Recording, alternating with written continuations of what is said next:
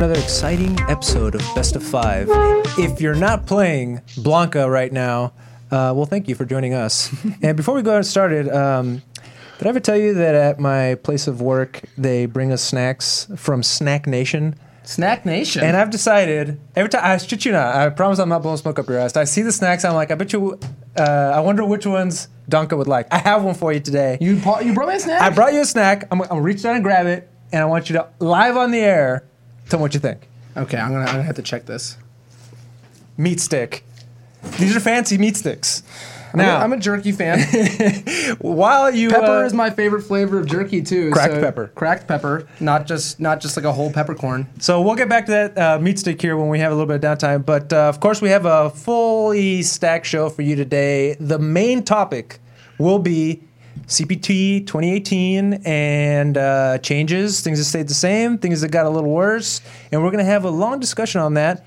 This topic was so juicy. I feel like normally we kind of agree not to talk about things until the show starts, but we've been talking about the CPT all day. Yeah, y'all won't shut up about it. We have not held it up. We have not held back at all.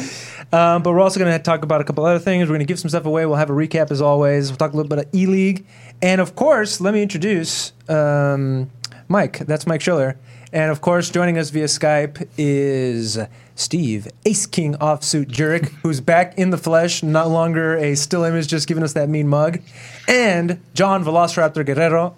It was the other way, Steve. It's been almost a month since we had the whole crew. We're all back. We're all together. Uh-oh. Steve. Seeing double. Yeah. So welcome, guys. How was your week off? Did you recover from your food poisoning, or what did you have?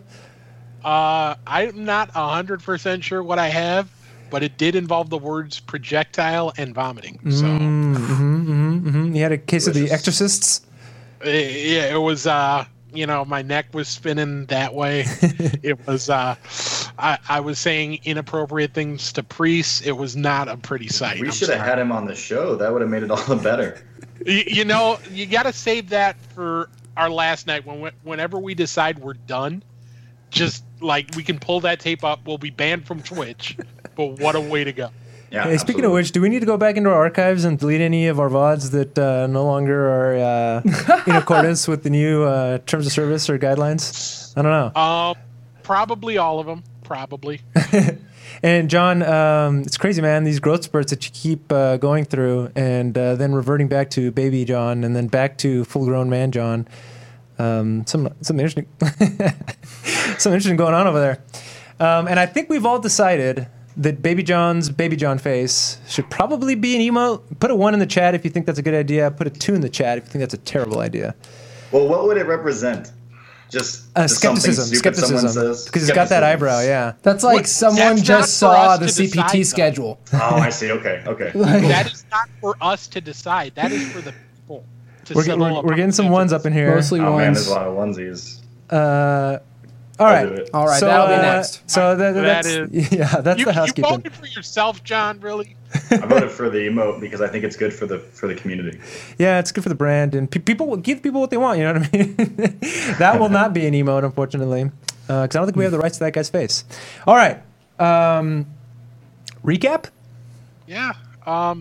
It was sort of a quiet week this week. No massive Street Fighter tournaments or Tekken or Injustice or anything like that. The big one this weekend was an event called Dragon Brawl out in California.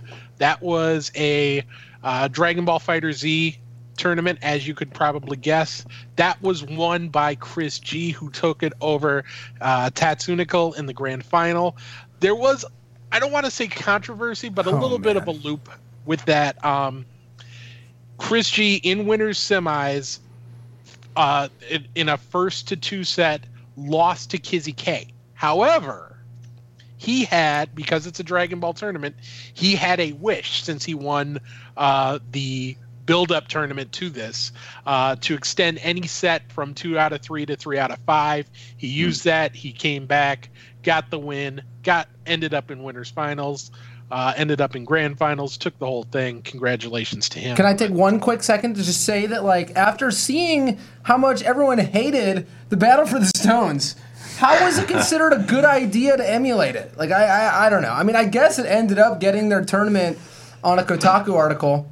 So, I mean, it got them out there. And Chris ended up winning, so good for him. But, I mean, it's I would not have these things in any tournament ever, personally. That's just me. I don't hate them per se. It just seems sort of weird, when we're viewing it out of context and not as part of like a series or anything like that. Yeah, people on Twitter were like, did he just cheat? I mean, people were like people had no idea.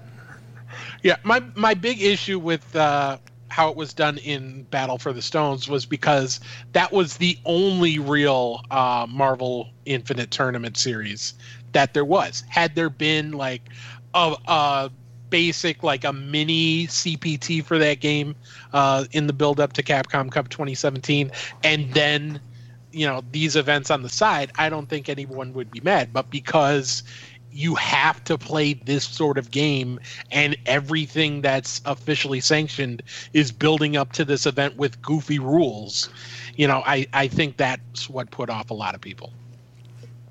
That's all. More so than just the goofy rules themselves. But you're still playing the game, right? I'm sorry, John. I am still playing the game.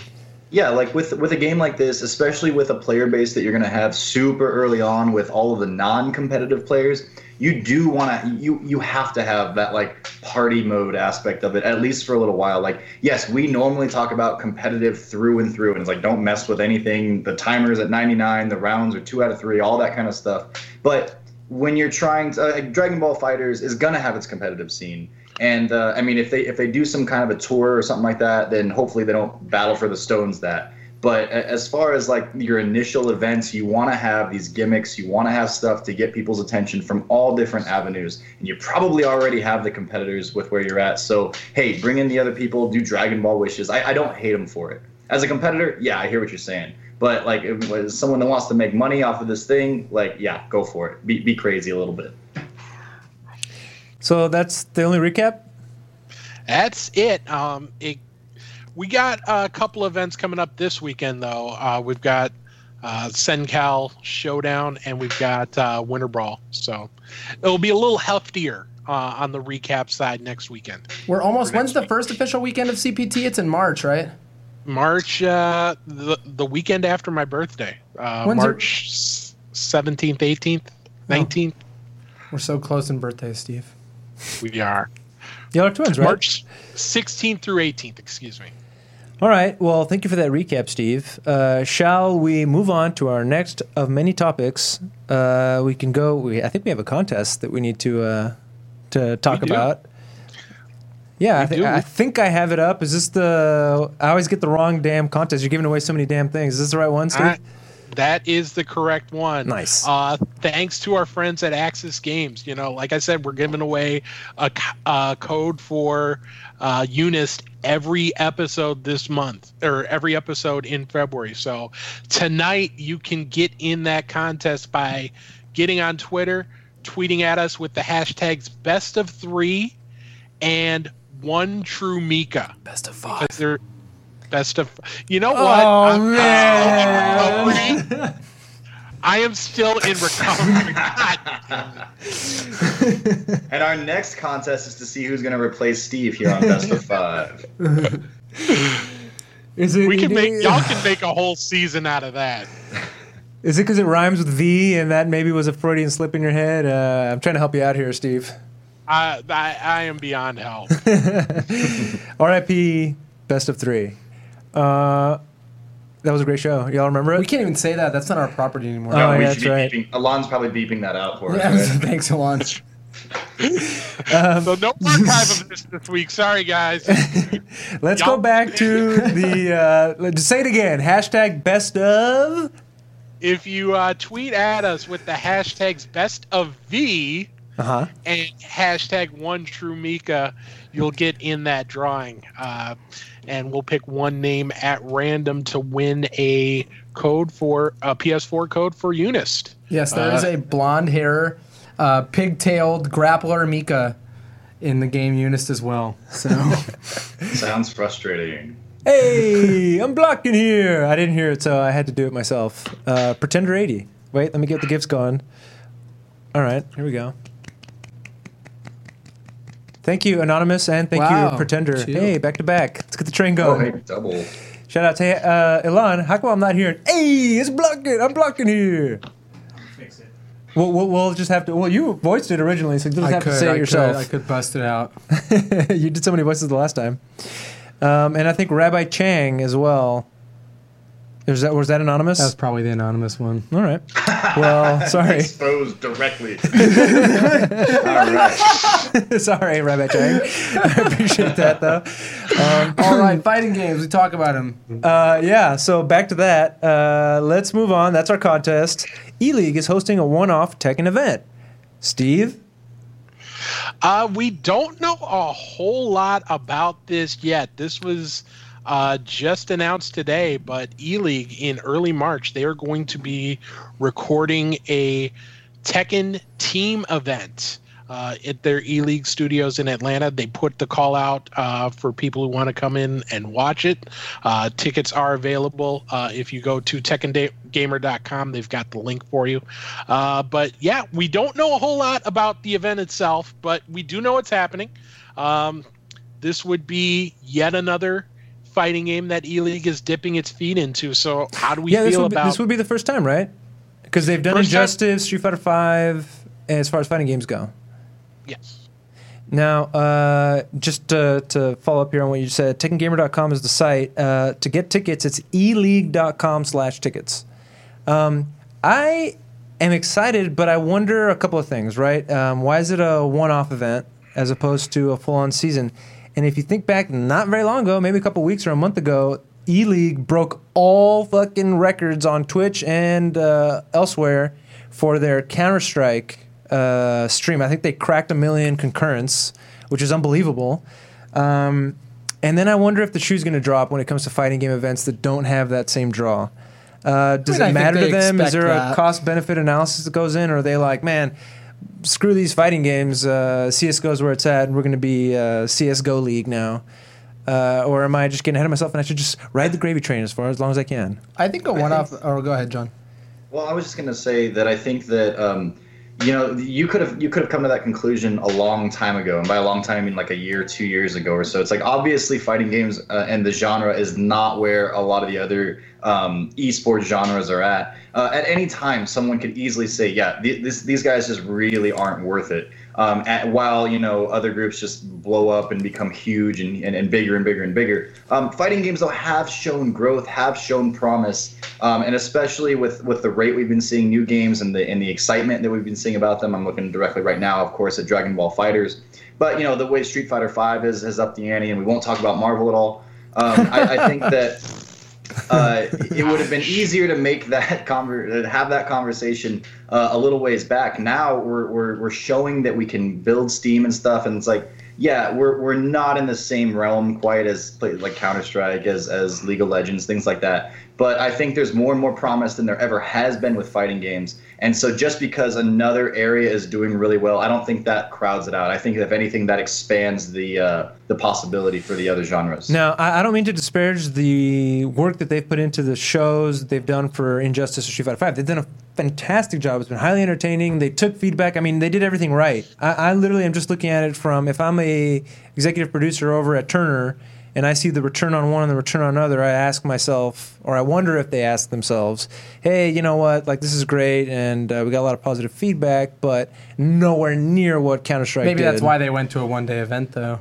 Exactly. So yeah. that's what leads me to believe that. Now, I think it makes a lot of sense. I thought we had, at least with Street Fighter, I thought the lead-up was kind of better than the finale.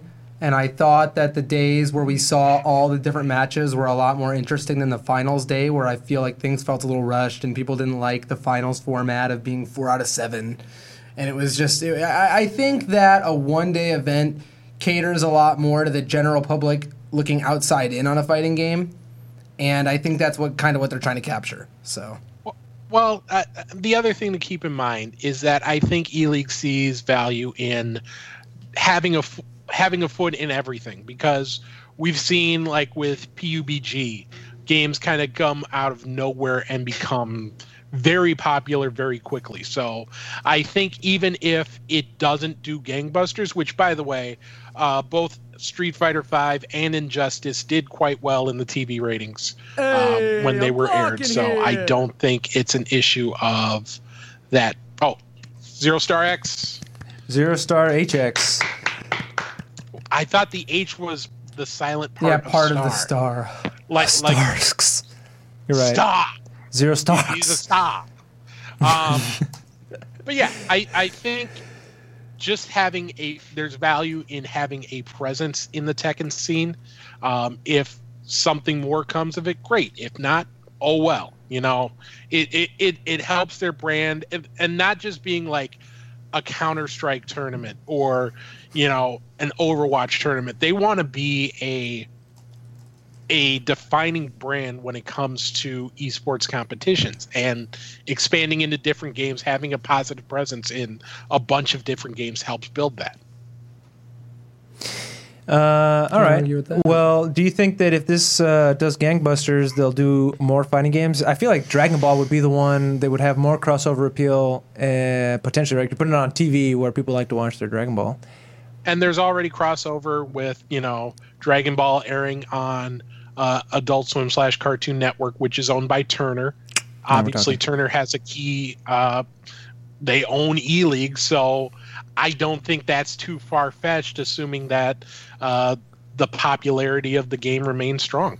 The Dragon Ball media / tour / developer backing thing is kind of still yet to be seen, right? With Capcom, it was expected that, you know, Street Fighter would have another Pro Tour, and people often expected, at least before it came out, that Marvel might have one, and Injustice to set that precedent. But ArcSys really hasn't.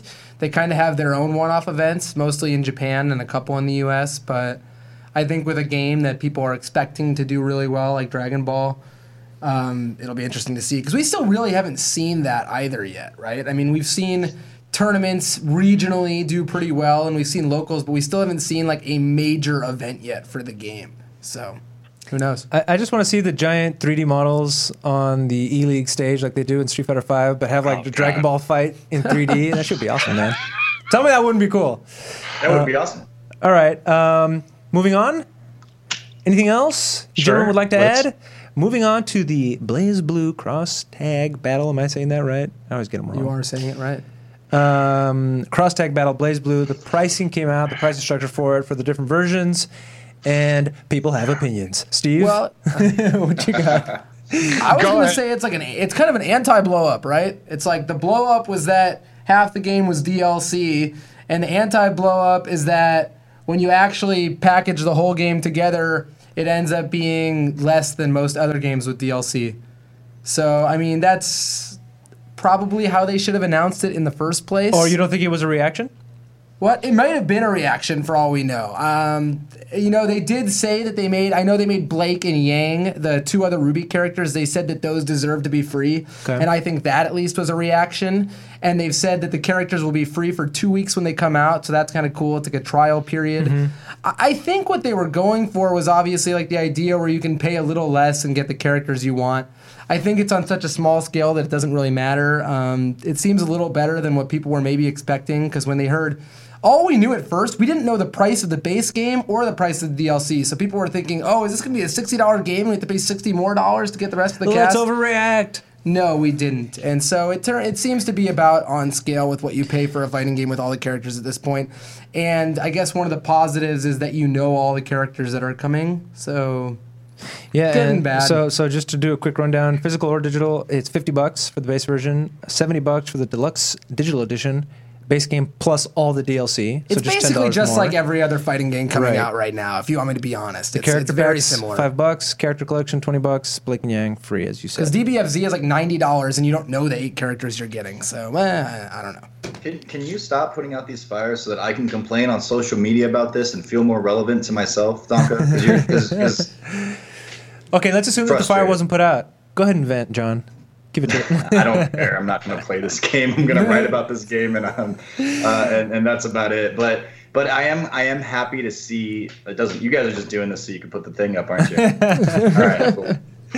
Wait, what are you curious to see? If the game's going to be a total flop, is that what you're going to say?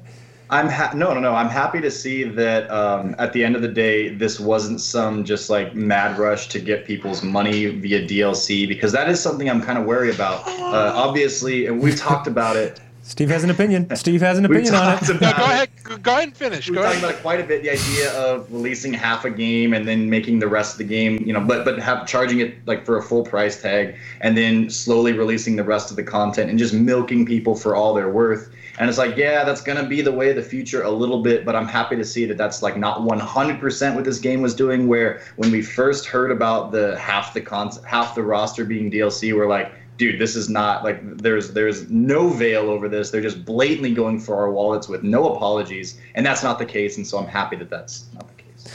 So there was a quote from a Destructoid article from Toshimichi Mori, creator of the BlazBlue series. Quote, "We've been making efforts to make the price accessible for everyone, but we should have communicated a lot more clearly, though, so we didn't have that misunderstanding. Our first mistake was announcing Blake as DLC before saying they were free. What should have happened is that we should have said Blake is coming as a DLC for free, but because of so many events late last year and earlier this year, we wanted to announce things little by little. Unfortunately, the first announcement was muddled. We said Blake was DLC, but we should have announced it all at once. That caused confusion, and Ark is very sorry for that." And we're saying that was a reactionary thing, that Blake wasn't actually going to be free, but he is because of the reaction. Is that what we're kind of sitting at? It doesn't really matter. It doesn't matter, so whatever. Yeah. It doesn't matter because you're not going to play it anyway? Is that what you're saying, John? Steve is chomping at the bit right now. Couple things with this. One, I think, in the backlash that the game first got, there was a contingent that said, well, wait. They're going to release it cheaper, and then if you put it all together, it's going to be the same price as a regular game. Now it's going to be a little more expensive than a regular game. $70 for everything all in compared to, the $60 for off the shelf, which if you consider all the DLC, yeah, that I don't think that's outrageous. But where I have a little bit of an issue is the fact that so much of this game is based off of reused assets.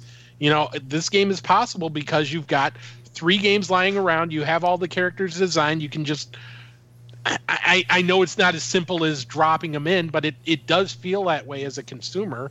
Like most of the artwork has been done, and you're asking us to pay for that again, $20 on top of an almost full price game. 50 isn't 60, but it's nothing to sneeze at. So I don't know if I'm necessarily thrilled with how this has played out. It could have been worse, but I hate saying that. The best thing I could say about something is that it could have been worse. Well, interesting. If we're going down that path, how many times did you buy BlazBlue, which has been using the same sprite since the game came out? It's kind of one of those things. So I guess it's kind of a step up in that sense. I don't know. As I said, this game comes out at a little bit of a weird time for me. I feel like the way fighting games develop, like DBFZ will still be in its, late honeymoon phase when this game's coming out right before EVO. And the player bases probably overlap quite a bit, and they're both at EVO, so it's just one of those things where I don't know how, because Bandai Namco published DBFZ, and I'm sure it's not really the same teams working on them, so it's all just kind of a weird clash coming from ArcSys at once. I this little rant has been off my chest since last week, and I wasn't able to say it because I wasn't here for the EVO discussion. I still don't understand why BlazBlue was thrown in. I don't love it either. I wonder. And I love BlazBlue. I wonder, Steve, why? BlazBlue CP is like my favorite fighting game ever. But yeah, I'm not a fan of the way it went. If you're doing it for, bringing in more people, that doesn't make sense to me, because if you look at the last time BlazBlue was at EVO, about 70 to 75% of the players were already there for Guilty Gear. And guess what? Guilty Gear is there this year. So how many new faces are you going to bring out? Not that many. I'm sorry. I know this is kind of a sidebar. It just kind of pissed me off with the whole discussion about that and Marvel and why one game is there and why another one isn't. So I apologize. that's been on my heart for a little bit. I just had to get it out. The one thing I will say about this game that's kind of interesting is a lot of our games that we love to say were our favorites from back in the day were games where we reused assets and threw them together, like CVS 2 and like Marvel vs. Capcom 2. The nice thing about reusing assets is it lets people focus on designing the gameplay of the game, because obviously they need a lot less in the way of artists, they need a lot less in the way of this.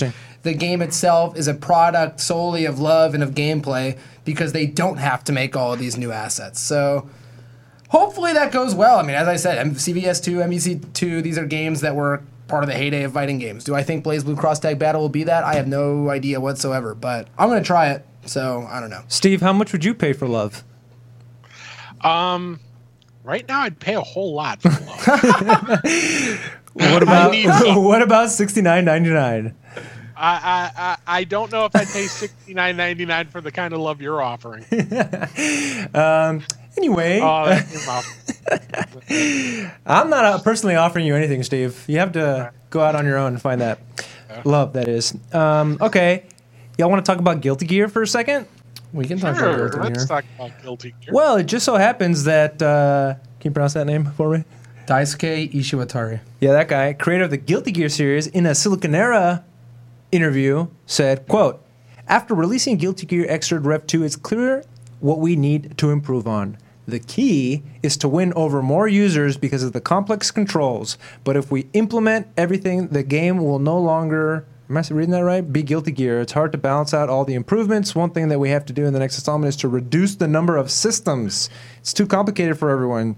You can expect that in the next game." So they're going to change all their Dragon Punches to down, down punch. And they're going to do easy combo mode.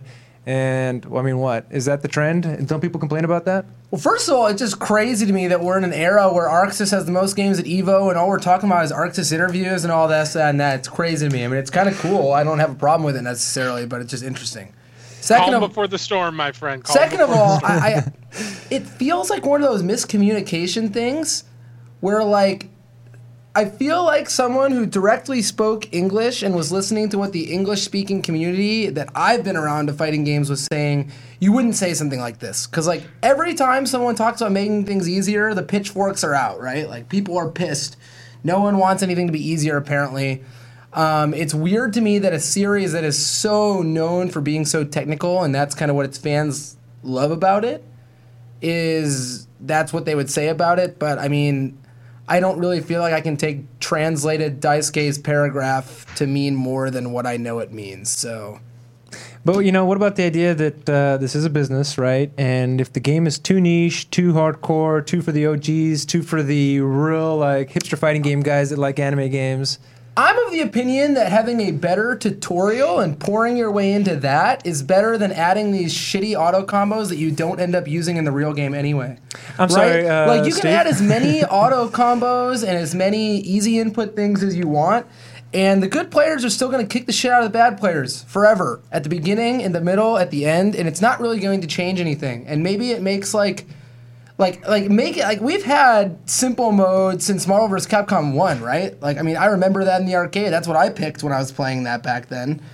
You know, as I said, like, I don't think this trend helps newer players get into the game a lot. I think newer players would be playing Dragon Ball Z for Dragon Ball, whether or not it was complicated or easy. And so I kind of feel like we should just have good tutorials and not really worry much about the gameplay. Steve, you were applauding that. Why? That has been my gospel for the last few years. You know, I've always recommended to new players Skullgirls. And that is a game that throws a hell of a lot at you, especially if you're someone who hasn't played a fighting game before, or at least hasn't played it seriously. But what that game does so well is the tutorial mode doesn't just teach you what to do. It starts to teach you why you want to do it. It talks about whiff punishing. It talks about spacing, why you want to be in a certain place, why you want to throw out a move, not just here's how you do it. I truly feel that that you can teach players things that are very complex, and as long as you do a good job of teaching them, they're going to stick around and learn that complex thing. You know, there are always going to be some people who don't want to take that deep dive into fighting game tech. That's fine. Pleasing them to an extent is fine. But my fear is not pleasing the people who want a simpler game. My fear is pleasing the people who want a simpler game at the expense of pleasing people who want that more challenging experience, the more complex inputs. One last piece before I let John go on to this. People are saying in the chat, and it is true, the game we're giving away, UniLST, also has a fantastic tutorial. Oh, right on. It really does. It's like it talks about all the in-depth stuff. It's really great. Go ahead. I want to tell you, sorry, John. I wanted so bad they gave me a bunch of codes. I wanted to snatch one for myself. I really did. No one would have ever known, Steve. Yeah, no one would be mad if you did. I wouldn't be able to live with myself. I need to share it with the people. So give him the look, Alon. Throw up the look. I don't know, Steve. That's pretty questionable. Maybe that deserves the skeptical Baby John as well. Yep. Oh my God, John, what do you got, pal? I was just going to say that I completely agree with what you guys were saying in terms of, like, let's do a better tutorial as opposed to easier button mashy stuff. But then I have to think about it, and you go, you know who doesn't know how to play fighting games very well? Fighting game developers. When's the last time you saw a fighting game developer that actually knew how to, like at a high level, play these things? Combo Fiend jumped in for a while, and he was an anomaly. He was a very big exception to the rule. Most of the time. Your dad? Well, I have an interesting counterpoint to this, which is that I'm not even done saying it yet, Dom. So I'm gonna finish saying because you guys. No, I'm just kidding. What did you have to say? I was gonna say that when I bought Blaze Blue CT before I even played fighting games seriously at all, that game came with a DVD that had 12 actual fighting game players, including Mike Z, doing the tutorial for each one of the characters, and some were way better than others. But I thought they were really interesting, and you can go back and watch them. Mike Z's, he does the entire thing in like a Russian voice, like as some Zangief Tager hybrid. And I thought that was a cool idea. If they took, Bonchan and had him do a Sagat tutorial with the release of Sagat, people would go fucking hog wild for that. Absolutely. And those kind of higher level like thought processes, you see that from top players and stuff like that. But like I grew up in the competitive scene with like Street Fighter 4, where they were showing you combos in like trial or in challenge mode, where you're supposed to like lay out how to do certain things. Combos that were ridiculously like you would never do this because the meter management was terrible. They never talked about anything like spacing and things like that, why a move was good. You learned all that stuff from your local scene, from reading, forums and things like that. And so it's cool to hear that happens otherwise. And actually in Street Fighter 5, the demonstrations, they do get into that kind of stuff a little bit. But and so maybe we are moving toward that. But it's just been in my experiences, like a lot of times when fighting games are presented, it's very basic. It's just like, this character can throw a fireball, and a fireball does this, as opposed to why a fireball is good in the broader spectrum of things. But did I ever tell you if Capcom ever needs to have people do something like that, there's a couple people here who have some experience doing stuff like that. Hey, I won't tell you who I heard this story from because it'll be total douchey name drop. But did you guys ever hear the story, or did I tell it? And if I did, stop me. Of the time that Combo Fiend got picked up by Capcom and had to go to Japan to kind of like prove his mettle, and I'm not sure who his boss was there with him, but from Capcom America, and they went and it was Woshige and his boss, and they made him do a set, Combo Fiend versus Woshige, legendary set, and they thought they had this right. Team Japan did, and Combo Fiend proceeds to whoop on him. And who was it? Who would it have been? The dev from the Team Japan, but he just kept leaning over and going, Woshige, Woshige, like, you better not fucking lose this. And of course he did. That is a small part of the legend that is Combo Fiend. It would have been cool to be in the room for that. Think that they actually settle it that way. I don't know if I'll ever have a chance to say this, but if I ever develop a fighting game, the one thing I want to do is create something called the dojo. And it would be sort of a hub in the game where every week or so, you'd start with like your basic combo tutorials, your basic, trials, but then add new things that top players are doing, or at least basic things. Hire some of these top players to make a 5-minute video and explain some of the things they're doing and put that in the game You know, like we have live Would be cool. video in games like FIFA and whatnot. Just do something like that. I think something that engages players at a higher level, because yes, there are great resources out there for any fighting game you can think of, but most of the people who need to see those things have no idea it exists. I think we need to do a better job of teaching people within the frame of the game, in the game itself, in the official channels, where to get that stuff, or at least presenting it to them.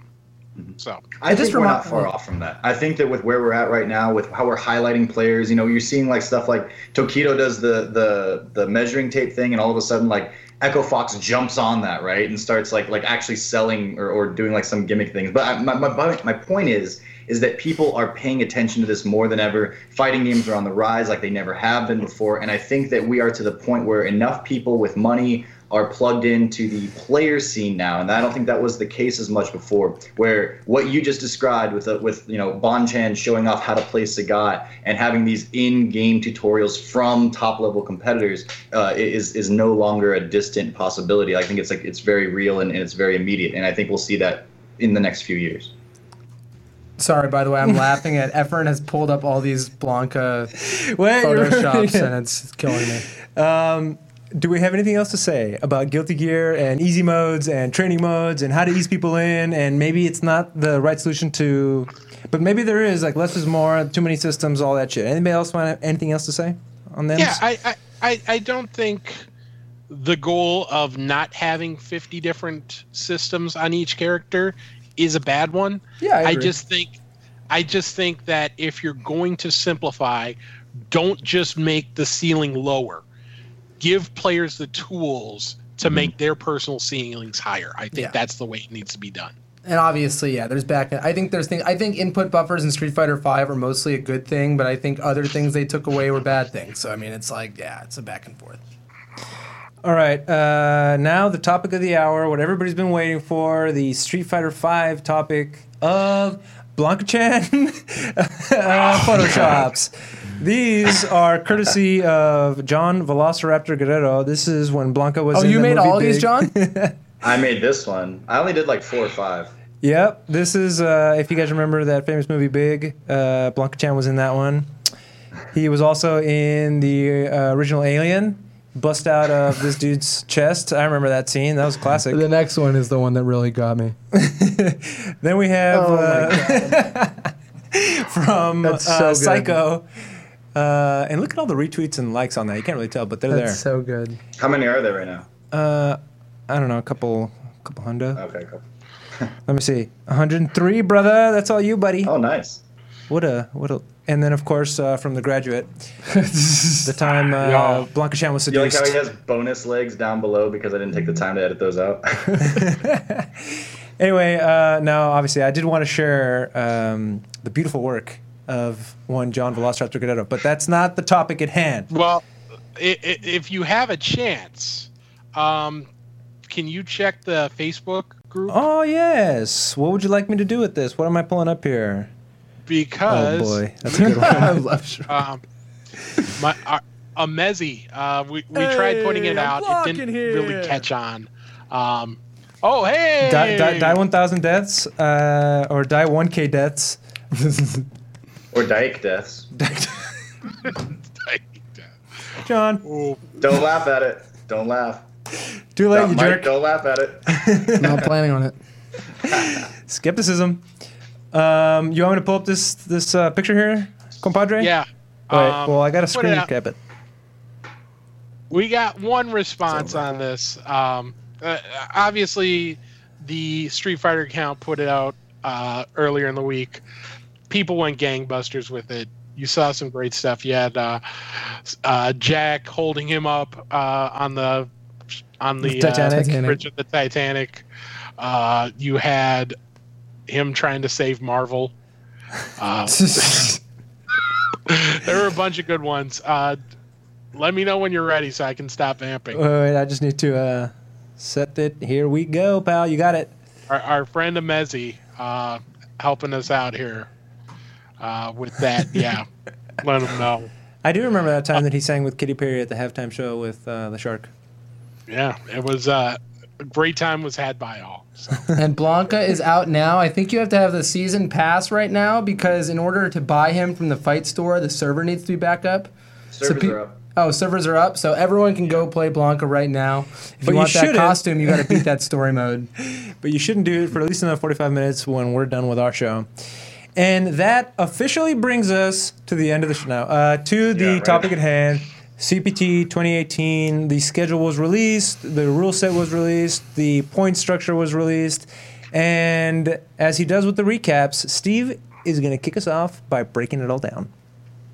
All right. Well, in basic terms, not a whole lot changed in terms of how the thing works. You're still going to have a season full of events building up to Capcom Cup at the end of the year, so no big changes there. You're still going to have a 32-player final. It's going to be the defending champion, Menardi, he's automatically qualified. You'll also have 26 players qualify through the global leaderboard, 4 players qualify through the regional finals, and they're bringing back the last chance qualifier. So that will be the 32nd and final person there on the first day of Capcom Cup weekend. So not a whole lot changed there. The big shifts are twofold. One, look at the schedule. Let's start with what's going down in North America. If you could pull that one up, Mr. Salinas. Is it? Let me see here. 1 second. Is it this one right here? Tell me if this is the right one you want to look at. That is the one we want to look at. Okay. So there isn't quite parity in terms of number of ranking events and number of premier events in each of the regions. In North America, you've got 7 ranking events, which is on the lower side, but you also have 7 premier events, and that does not include EVO. And then you see the regional final is going to be Red Bull Battlegrounds, Washington, D.C. What do you mean it does not include EVO? I see here a little asterisk and italicized Evolution Championship Series Las Vegas. EVO World. Because it is its own tier of event. Okay. So it gets more points, which we'll go into later. But you see CEO final round. Final round's actually the season kickoff. DreamHack Montreal is going to be a premier event, which might be a little bit of a surprise to some. You've got a ranking event in Toronto, and you've got a premier event in Toronto. So if you're in Toronto, hey, you get a chance to double dip. Let's take a look at Asia. There we go. 6 ranking events for Asia, 4 premier events, Taiwan Fighter, Esports Hong Kong, Chinese premier event to be named later, and Tokyo Game Show. That Tokyo Game Show event, by the way, is the only event of the season that takes place in Japan. I got to give a shout out to this son of a gun. I swear he just does it to make me say his name. Beats by Noel Brown. Thank you. Thank you, Beats. Anyway, back to the... And then Southeast Asia Major is the regional final there. Let's take a look at Europe. Going for it. 1 second. Okay, there we go. All right, you see Brussels Challenge, a brand new event, as well as Head Stomper. They are added to the cycle. 7 ranking events there.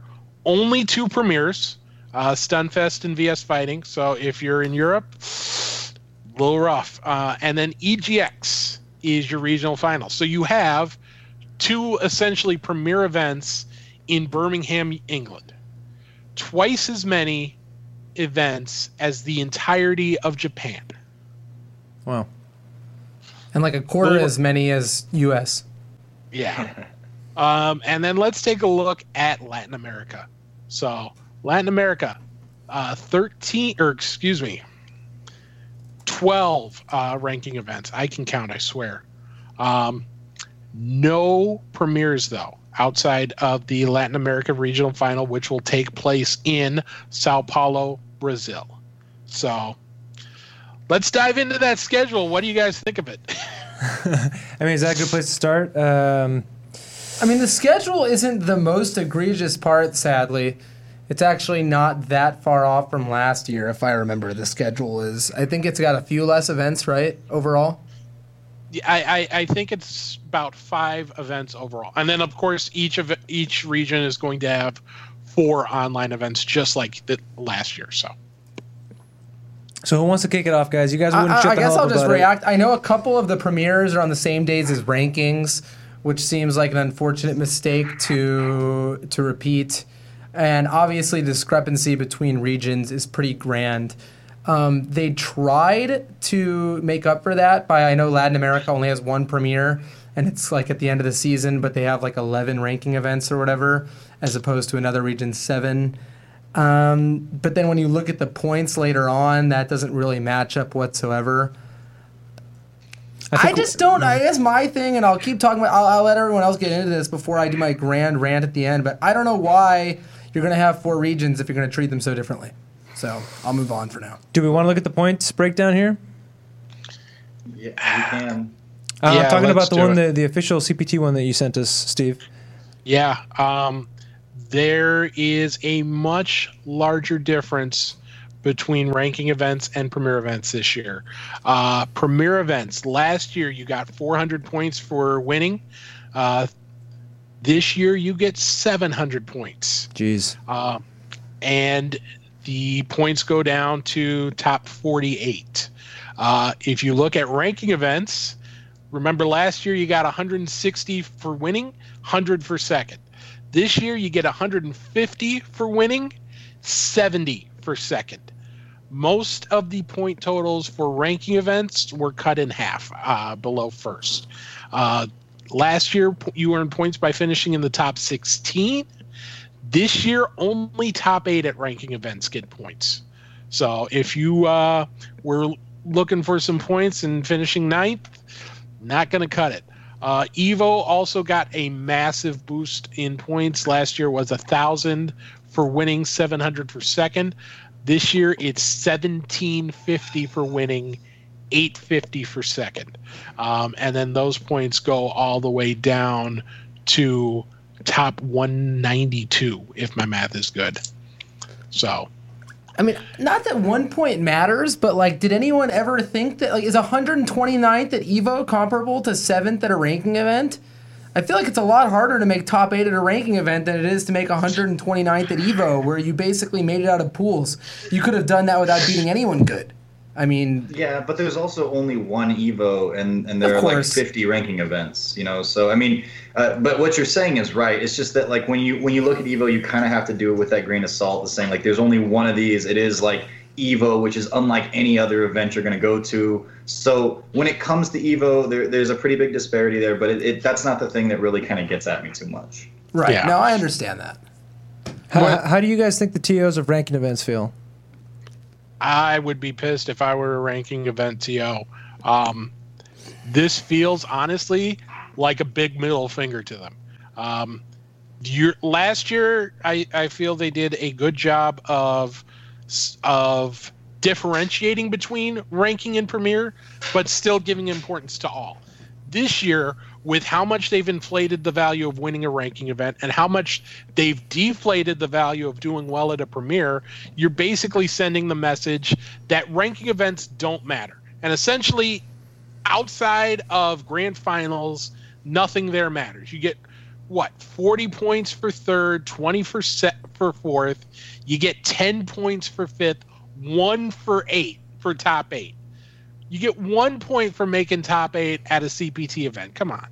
That's just a huge insult. It sends the message that these events don't matter. And that is not the message I want to send if I'm running Capcom's esports. It's really weird too because they fixed this the other way. From season 1, people were complaining that their constant 7th places weren't adding up to anything, so they made them worth more. And now they reverted the change that everyone liked, and it just makes like almost no sense. If you got 3rd at every single ranking event in North America, you have like 200, or it's 40, it's 280 points. You're like a third of the way to making Capcom Cup. You haven't done anything. And 3rd at every ranking event in the U.S., you're probably one of the best players out there. I mean, seriously, right? You played against, there's way more than 8 good players in any good ranking event. You're probably one of the best players in the entire thing, and you haven't even come close to breaching the Capcom Cup. And then what's the deal with Latin America that only has ranking events? And Latin America basically only has ranking events until their end of the season premiere. So you don't even know how many points. If you're getting third in every ranking event there, you're halfway to Capcom Cup, and you have no idea whether or not you should go to the one premiere that could possibly. It just doesn't make any sense really whatsoever. I'm trying to put myself in the conference room for Capcom when they were coming up with this. Where is the benefit? What benefits them when they basically nerf ranking events the way they have? Like, what does this do? Because I don't even see, like, maybe if it were obvious, like, yeah, if we do this, we'll make a bunch more money, haha, twiddle the mustache. But I don't even see where that comes in. So, like, what's the benefit of doing this to ranking events? And do we have an answer? I have no idea. I mean, my best guess is that, they want to funnel all the best players into these premier events and make sure they're going there and make sure they have a big show, for every premier event this year. But it really is a problem, and it really dissuades it.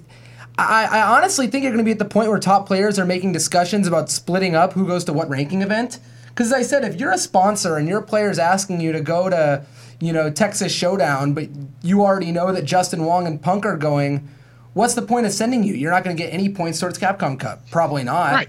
It just... Right. It really screws over the ranking events, as Steve said. And I feel like it's going to lower their attendance, and I feel like it's going to really make problems in that way. And people like... It just, like, the story of, like, Brian F. last year is what I was bringing up beforehand, which is that he did well in the online events, he did well in the ranking events, he was getting thirds and fourths and even winning some of the online ones, I think, and he got sponsored, and then at the end of the season, he's thinking of going to all these premieres because he might make Capcom Cup. At this point, as I said, unless you're winning multiple ranking events, you haven't really made any part of your journey. You might as well just go to the premieres. I mean, you might as well.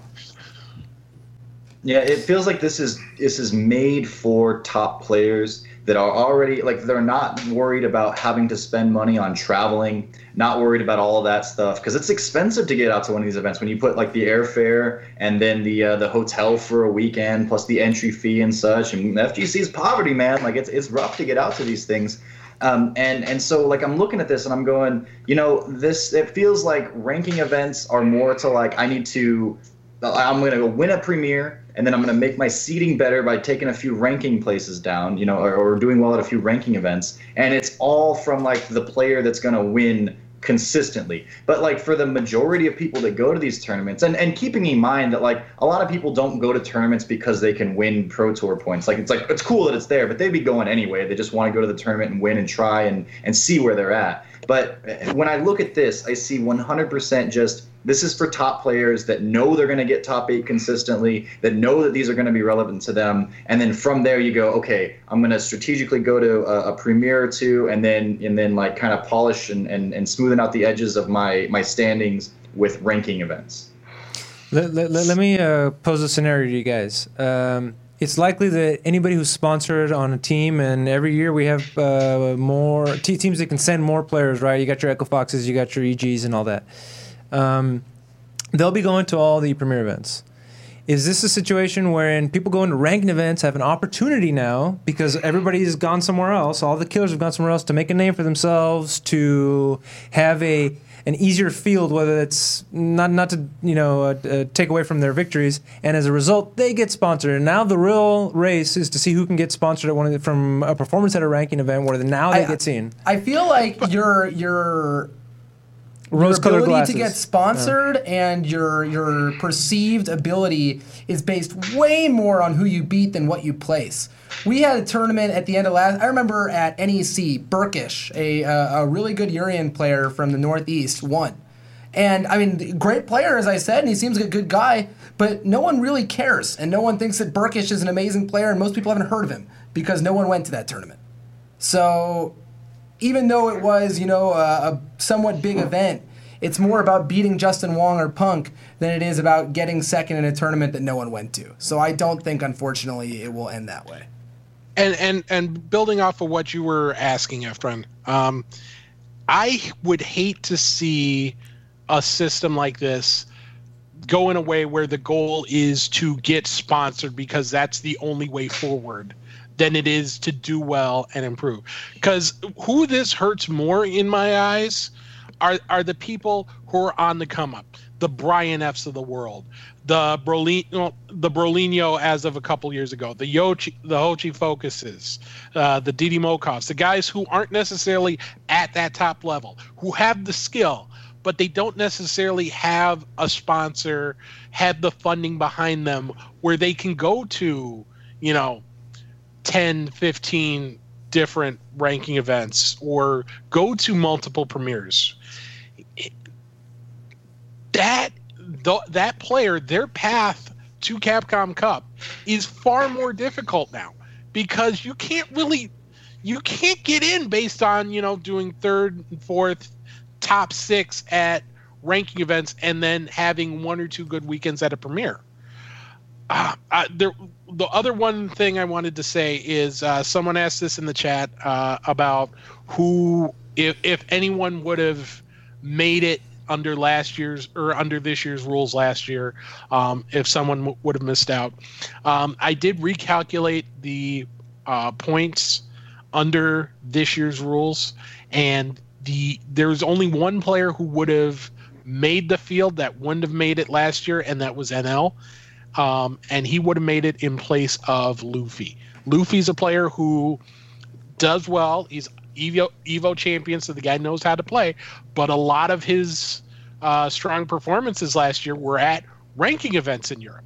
And if you're in an area where most of your chances are going to be ranking events, like Europe, like Latin America, this basically screws you over. Yeah, and I mean, aside from the points, as we said, the locations of where the points are is very limiting to certain players. People who live in, the southern part of South America at this point are thousands of miles away from their nearest premier event, which, as we said, is pretty much their only chance of getting anything done. I really feel like outside of just, shitting on everything they're doing now, if they want to keep this regional thing, I would hope they would put more focus on it. And if you're not going to have as many premieres in South America as you're going to have in North America or as you're going to have in Asia, then you need to have more guaranteed spots for them. Because you're getting to the point where you may not have people make it from here simply because, not because they're not good enough. We had a Latin American CPT winner this year. I mean, they literally won the Capcom Cup. And he said, Meta himself said many of the players in DR are just as good as he is. Mm-hmm. But what are they going to do if they don't have the money to travel? I mean, they're not going to get noticed from these ranking events. They're not going to make enough points from these ranking events. I don't know. It's just unfortunate. Speaking of Latin America, there's one other thing that pisses me off about this. Spanish speakers. I know you're touching on. Wow, that is not appropriate. The Latin American finals, guess what? They're in Brazil again. Remember last year? We had a whole blow up about Capcom not being able to award prize money for the Latin American finals because of Brazilian gambling laws. And guess what? We're going to run into that exact same situation again this year. I just don't understand. I know they have a Brazilian office. Brazil's kind of like their home base for Latin America. But I don't understand why you don't hold it in Argentina or Chile or somewhere else other than Brazil to at least give equal footing in at least some light in terms of money. It's great. And I mean, it was cool. Like, the fact that they didn't have any money is why Didi Mokov made Capcom Cup. It was my favorite finals. It's very unlikely that he would not have beaten Brolinho or Mana RD. But because they weren't there, because there was no money, he made it. And he ended up making a huge splash there, which shows that, the ability of the Latin American players is great, and the ability and the hype of having people make it from different regions is cool. I wish they would focus on that. And I wish that the only reason he made it wasn't because of a screw up from Capcom. So, I mean, I don't know. I hope they really look into that for next year, or even better for this year. But I doubt they're going to change anything. So I guess they're making sure that no one skips because no one in Latin America will have enough points with no premieres. John, I know you got to bounce out here a little bit early. Do you have any thoughts on this? I mean, everything you guys have been saying is pretty much what I've been thinking about it thus far. And you were talking about the regional finals last year for Brazil. Strangely enough, like I was kind of getting at, that was my favorite of the regional finals because we got to see a highlight of the players that we don't normally get to see, right? And I feel like that, at least at the beginning of all this, was like the motivation for having these regional events. It's like, yes, we know Daigo's out there. Yes, we know Tokido's out there. Yes, we know these really prominent players can do their thing, and they will clash at the end of the year in this big thing. But there are going to be 4 other spots for players around the world that you don't normally get to see. Having players that are already qualified participate in those events kind of sucks for me, and that was something I was hoping that we would see kind of trumped out from this iteration of the Pro Tour, but it doesn't look like that's going to be the case again, so that sucks. But I wanted to make note of that just because that's how the Latin American finals played out last year, and I really appreciated that. Yeah, there is. We should probably clarify. There is a change to how the regional finals work this year. Yeah, no LCQ. Yeah, there will be no last chance qualifier tournament. There will be a basically 1-day premiere at each of these events on day 1 of the event. And that will count as an event towards the regional leaderboard. And then once that event is over on Saturday night, that's the end of the regional season. And the top 8 from there will go on to Sunday's the final, the regional final. And a foreign player can join that that not last chance qualifier, the what is just an open invitational, and they can get global points, but they can't get ranking points or they can't get regional points for that region, of course, and so they wouldn't get in. They could just stop one of the other players from getting as many points as possible. There's a couple things that aren't 100% clear on that. Michael Martin is going to make a video this week. I would assume it's going to be Wake Up Wednesday, which will hopefully shed some light on couple of those aspects of the regional finals. John, you broke down the numbers of the differences between points in 2017 and 2018. Do you care to go? Is that even worth bringing up before you head out? I mean, if you wanted to just I think these are interesting. We don't have a graphic, but your social. No, it's fine. I can just kind of read them off here. So in 2017, there were 15 premier events. And in 2018, there are only 14. And I'm not counting the regional finals as premier events. I know that was kind of, Steve was counting those, but I'm not counting that. And so in 2017, there were 33,090 total points to be made from premier events. And that was 2,206 per event. This year, it's going to be 34,244 total points from premier events to be grabbed. In ranking events, we had 50 last year, and that's including all of the online events, for a total of 22,700 points that could be gained from ranking events. This year, there are 48, but there are only 14,496 possible points. So you see a pretty big disparity there. 2 less events, and yet you have, about almost 8,000 less points floating out there from ranking events. EVO's pretty close. Last year, you could get 10,124 points from EVO total. Like, that was how many were actually at EVO. And this year it's 10,754. So at the end of the day, there were 65,914 total points at the 2017 CPT. This year, it's 59,494. The total difference there is 6,420 points. So, we've been talking about the disparity between, especially in the ranking events and how much more you get for winning a premier event. At the end of the day, there's almost 6,500 less points this year than there were last year to be grabbed. So we'll see how that affects the numbers that you need to get into top 32 or in the top 30 rather. Steve, I think you did some calculations to figure out what that would be this year, right? I did. Do you know already what the magic number is? Well, it depends, obviously. Obviously the strategy is going to be different for players. So, and it depends on if 1 or 2 players dominate a particular region.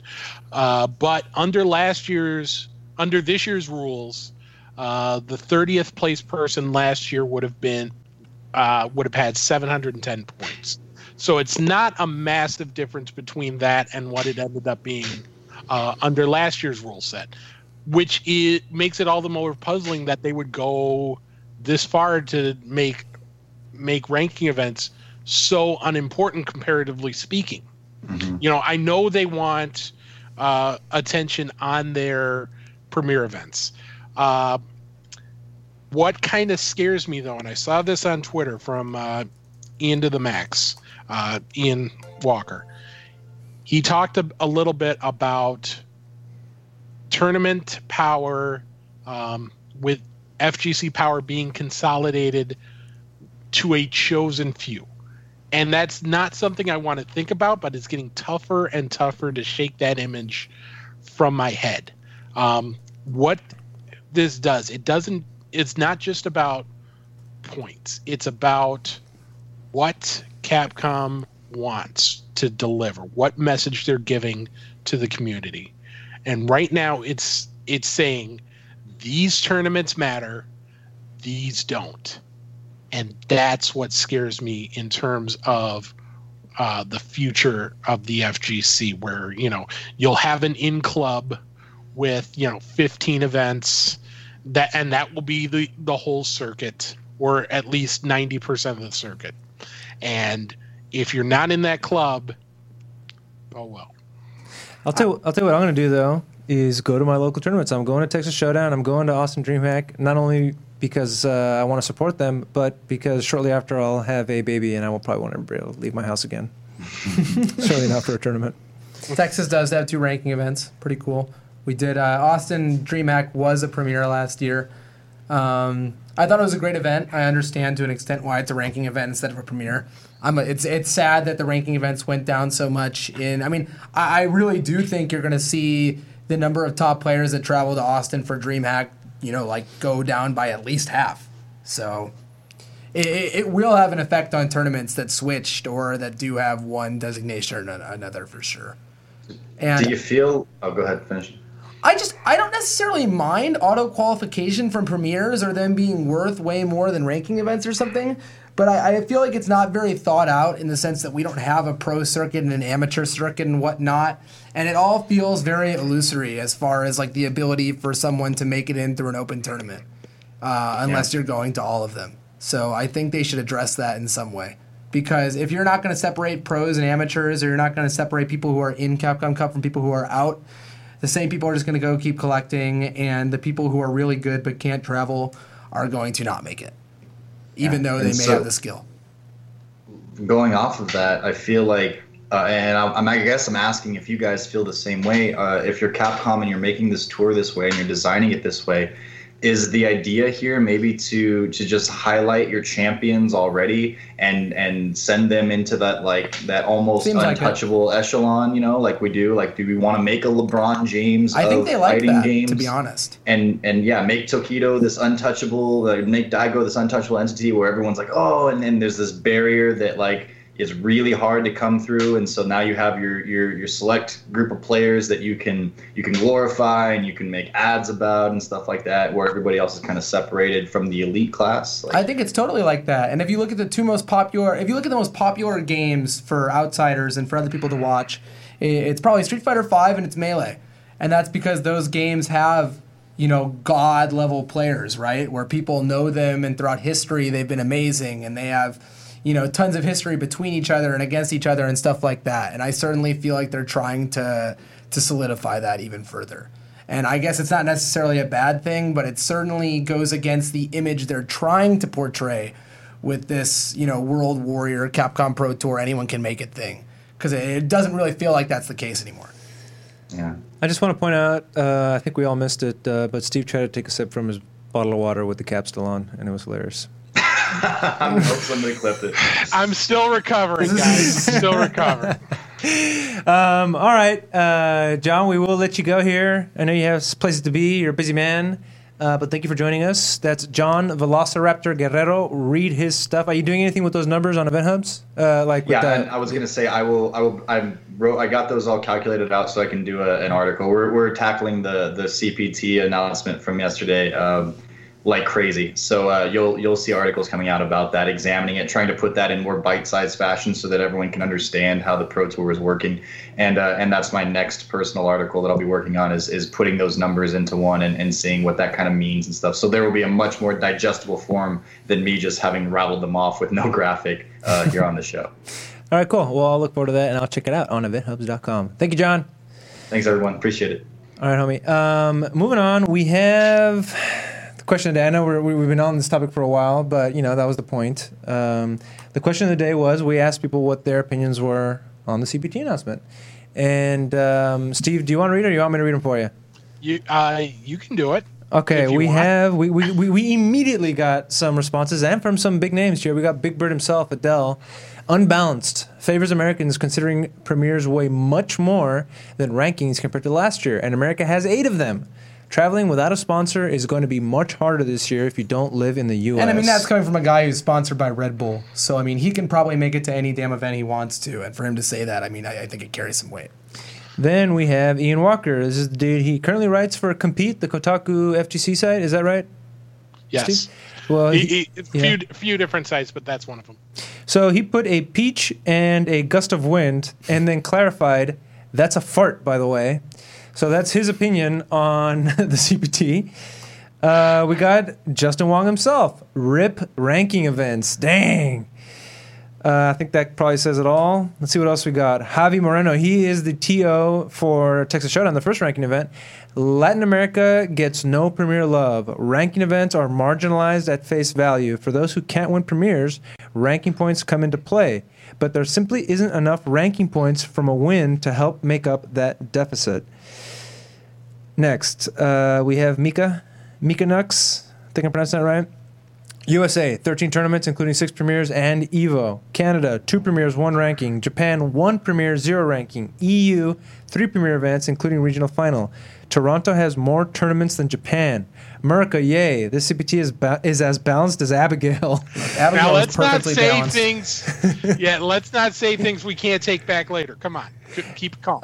But, to Javi's point, it occurred to me for a second. Is it possible that we could have some real neck and neck premier winners that a ranking event is what puts them over the top or gets a slight win, and that could be really exciting. This year, you're making the Capcom Pro Tour. I will guarantee it. I don't think there's one person who will win a premier event this year and not make the Capcom Well, somewhere Cup. in there where, literally, if I could get 30 more points, I'll win this. I wonder if, even though it's a small amount of points, there could be maybe some hype around that. Any opinions? Yeah, obviously, every point is going to matter in terms of the final spots, but it's just a matter of how difficult it is to get those points and how much of a gap this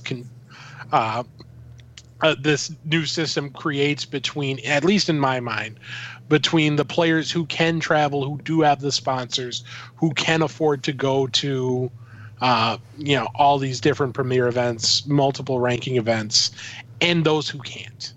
And that's my biggest fear. It's this is the first time I've honestly felt like the whole esports thing was starting to really get at the grassroots aspects of fighting games, and it honestly hits a little hard. No way, man! This is what's happening. The premier events are taking what they want, and the ranking events will now feel more grassroots. They certainly will. They certainly will. You're just. I don't know, man. I really think this favors a club of people, as Steve said. It favors a club of people who host certain events. It favors a club of top players who will divvy up the ranking events they want to take over and go colonize. It divvies up the thing. If some of these countries have no events at all, and they're not very close at all to a premier event, I don't know, man. You can be really damn good at this game, like Meta RD, and you are near one ranking event. You have to travel pretty far to make it to another one. You can win your online tournament and your ranking event and not make Capcom Cup. Whereas if you live in California, you have 2 premieres that you can go to. It can't be perfectly balanced, but it could be a hell of a lot better than this. But Mike, what do you think Baby John has to say about this? I don't know, man. I'm too pissed off to do any impressions. Yeah, that's what Baby I'm John sad. had to say. I keep getting sadder the more I think about it. And Capcom, in my opinion, has generally done a great job of making changes to the tour in response to last year. I feel like every iteration up to this year has been an improvement on the year before. This is the first time I really feel like they missed the mark, which is kind of sad, because that's been the department that I think unequivocally has been killing it since the launch. Well, they did make one very smart move. And I'm still thankful the Pro Tour exists, of course. And I think it's a Certainly. great thing for the game. But yeah, it's just, yeah. No, I think we can all be grateful, though, that they didn't include Marvel. I know you're really excited about that, Mike and Steve and Baby John. We can't make Marvel's dead jokes. It's mean. I will say, if you're interested to hear some more about that, be sure to check out Team Spooky after our show, or at 8 o'clock, 8 o'clock Central for Marvel Live. They're going to be talking about all of the goings on in the Marvel scene since the Evo reveal, since the It's gonna be a good one. I'm going to be checking that one out.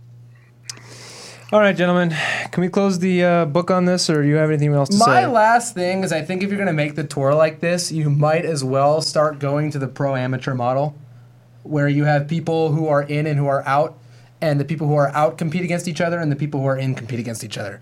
Because that way, at least the people who are out can prove themselves to take a spot that are in. Right now, I feel like it's just going to be vultures, people who can travel sniping from everyone else. Right, but that's tricky because of the prize money, right, and all that. And I don't like that either, right? I don't.